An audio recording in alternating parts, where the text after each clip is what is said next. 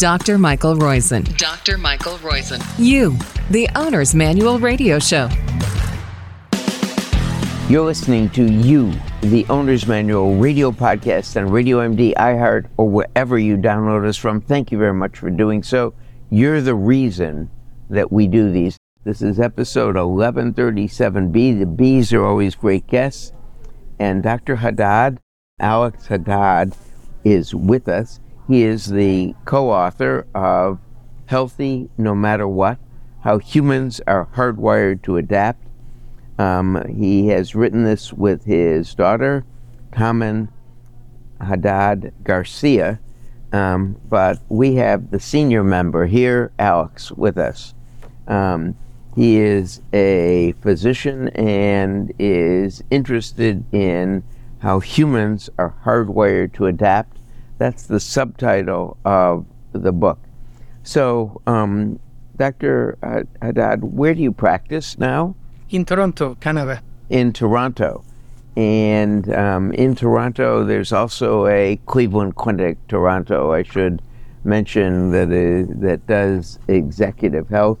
But the main thing I wanted to mention is we are sponsored by Life's First Naturals.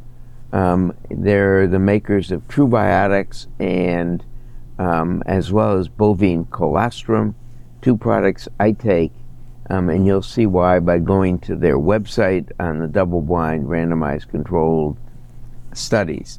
Dr. Haddad, in here you talk about how we are a marvel, and in fact, chapter 12 is titled, You're a Formidable Marvel. What do you mean by that? It's, by the way, it's a great chapter and a wonderful chapter. So tell us what you mean by that. What we mean by that is that, and that relates very much with the subtitle of the book, that we are hardwired to adapt. So to answer the question, we need to focus on the core term, which is to adapt. And what we mean by adapting or adaptability is the capacity that we humans have to change in response to the inevitable challenges that we face through our lives, and then become better equipped to thrive. Okay? So we are, as opposed to most other living creatures who are equipped with the tools that are needed to change in response to local and challenges, we humans have the capacity to adapt to change itself. Okay?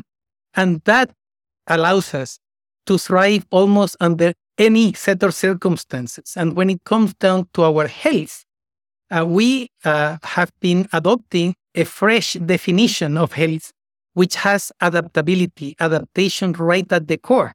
So for us, health is the ability to adapt to the inevitable challenges that we face through life. And we have reviewed data from millions of people from all over the world. And consistently, the message we are getting is that we are capable of feeling healthy no matter what.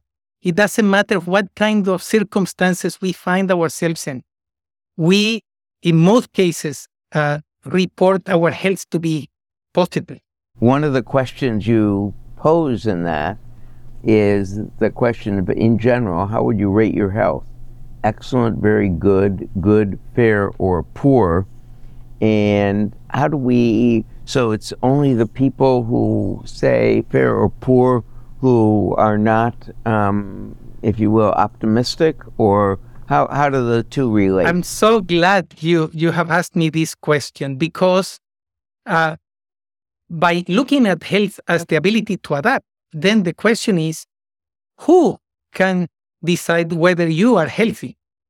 If we followed the definition by the World Health Organization, it would have been, or our traditional approaches, we would need a physician, a doctor, or any other health professional to determine whether we are healthy or not. When we are looking at our capacity to adapt, it seems that that question, which is a self-assessment, is just as you said it, and I would like to invite those who are listening to us now to answer it. In general, would you rate your health as poor, fair, good, very good, or excellent? If you say poor or fair, that means your health is negative. And if you report your health as good, very good, or excellent, then your health can be regarded as positive. And the most fascinating thing, and again, this relates with why we are a formidable marvel. It seems that this apparently simple question is like a barometer. Okay? Look, there is a study published in 2022 with data from more than 700,000 Americans that show that people who report their health as poor live on average by the age of 40, 23 years less than somebody who reports their health as excellent. Just that simple question. And then we have looked at the scientific literature on self-reported or self-assessed health. And by the way, we have data from millions of people, as I mentioned, from thousands of publications. And this simple question is able to predict even the behavior of over more than 50 blood tests. Okay? It also predicts whether a person who is living with cancer will survive for 3 years or not, and it can predict that sometimes even better than a medical specialist could, or formal tests. Now, one of the keys is it that people who regard their health as fair or poor are not able to adapt, or have their body has stopped adapting, or their mental state has stopped adapting, or what do you judge that? Okay, so first of all, as I mentioned earlier, somehow, and again, that makes us the formidable marvel, somehow this question invites us to assess everything that is happening with us, okay? Because it reflects blood tests, it reflects your physical health, your mental health, and that has been shown consistently by research. So what we did was we decided to ask people why they rated their health as poor or fair, to try to get some insights as to why this is the case. And what we found was that in more than 90% of cases, the reasons had nothing to do with medicine or with diseases per se. Okay? So it has to do with high levels of stress that they were facing, or loneliness. Loneliness seems to be a big, big problem. A disconnection from others, lack of meaning and purpose in their lives, in their work, family problems, financial concerns, big one. Okay? So lack of time to exercise, to do things that they enjoy. So when we look at health as ability to adapt, you see all these non-medical issues become very, very relevant. And yes, in a small and important number of cases, having a disease and having symptoms from a disease, okay, and suffering from that is the main reason why people would say that the health is poor or fair.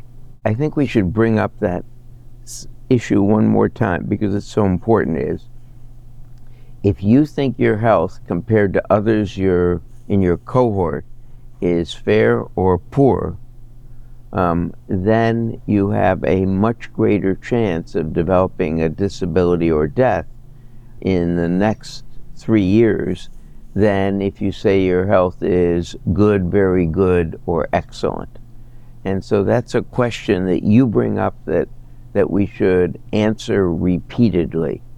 Yes, we should as often as possible, and particularly when you feel that you are off. You see, when you feel that something might not be right, because if your answer is, my health is poor or fair, our suggestion is to consider that as an emergency. You need to do something about that quickly. And seek professional help from the medical, from the healthcare sector, if the reason for your answer, okay, could be addressed by the healthcare system. Otherwise, the second question is why? You see, what motivated me to give this answer? And then the third key question is, what do I need for my health to become good, very good, or excellent? And those three questions together provide a lot of valuable insight as to what to do next and what kind of support to seek. Are those people, have you looked at anything once they say their health is poor or fair, that shows they are capable of regaining health or adapting. In other words, one of the points you make in this book so well is that we are hardwired to adapt. And this is a key question. So, is there a point where it's gone too far mentally where they can't adapt, or physically? Okay, so let's begin with a physical example, which is very frequent. You have pain, and it's acute pain coming from a tooth abscess. You have an abscess in one of your teeth. Your health, because your pain can be really unbearable, your health would be reported as poor or fair at that time. As soon as your abscess is drained, the blood comes out, and the pressure on your tooth is relieved, then you would report your health as good, very good, or excellent. So something similar happens with psychological reasons. Okay, you may have some tensions at work. You may have a big disagreement with a coworker or with a family member that creates a lot of stress and anxiety. But once the situation is solved, or you realize that there is nothing you can do, then your chances of regaining positive health increase. So this is a very dynamic issue that, again, emphasizes what you just suggested, which is to assess your own health repeatedly. Okay, especially when you notice that things in your life are becoming more challenging. Now, I have to ask you about the cover of the book, because one of the things on the cover of the book I have not seen explained in the book, and I should tell our listeners I've only read about half of the book, so it may be explained, but there are 3 normal-looking apples on the cover, and one apple that looks like a square block, not a normal apple. What's the symbolism there, and why did you decide that as the cover? Yeah, well, this and it may be, of course, pushed by the publisher, but my guess is this is yours. Well, we did it together. We had a great team from the publishers working with us. So what we are trying to reflect with that cover is that we have an opportunity to look at health in a completely different way to what we are used to. Okay, so that immediately should give a reader, as it did in your case, to notice that there is something different going on here.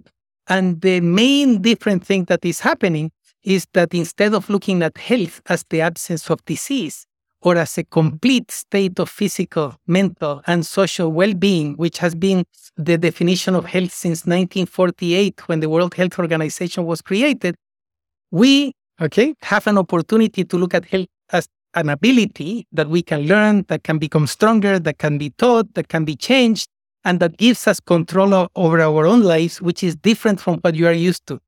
And that if you accept the invitation to look at health differently, many, many possibilities, for a long and healthy life would open to you. We've been talking with the author of Healthy No Matter What, How Humans Are Hardwired to Adapt, Alex Haddad, J-A-D-A-D,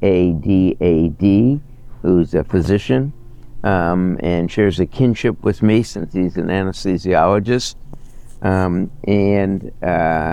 Taman Haddad Garcia, his younger daughter, who obviously must have drawn the pretty picture that is on the cover. It's a great and striking cover, and I love the way you interpreted the cover, looking at health differently. It's a quick and important read. You're encouraged to get it. And I love the title, You Are a Formidable Marvel, as the title of Chapter 12.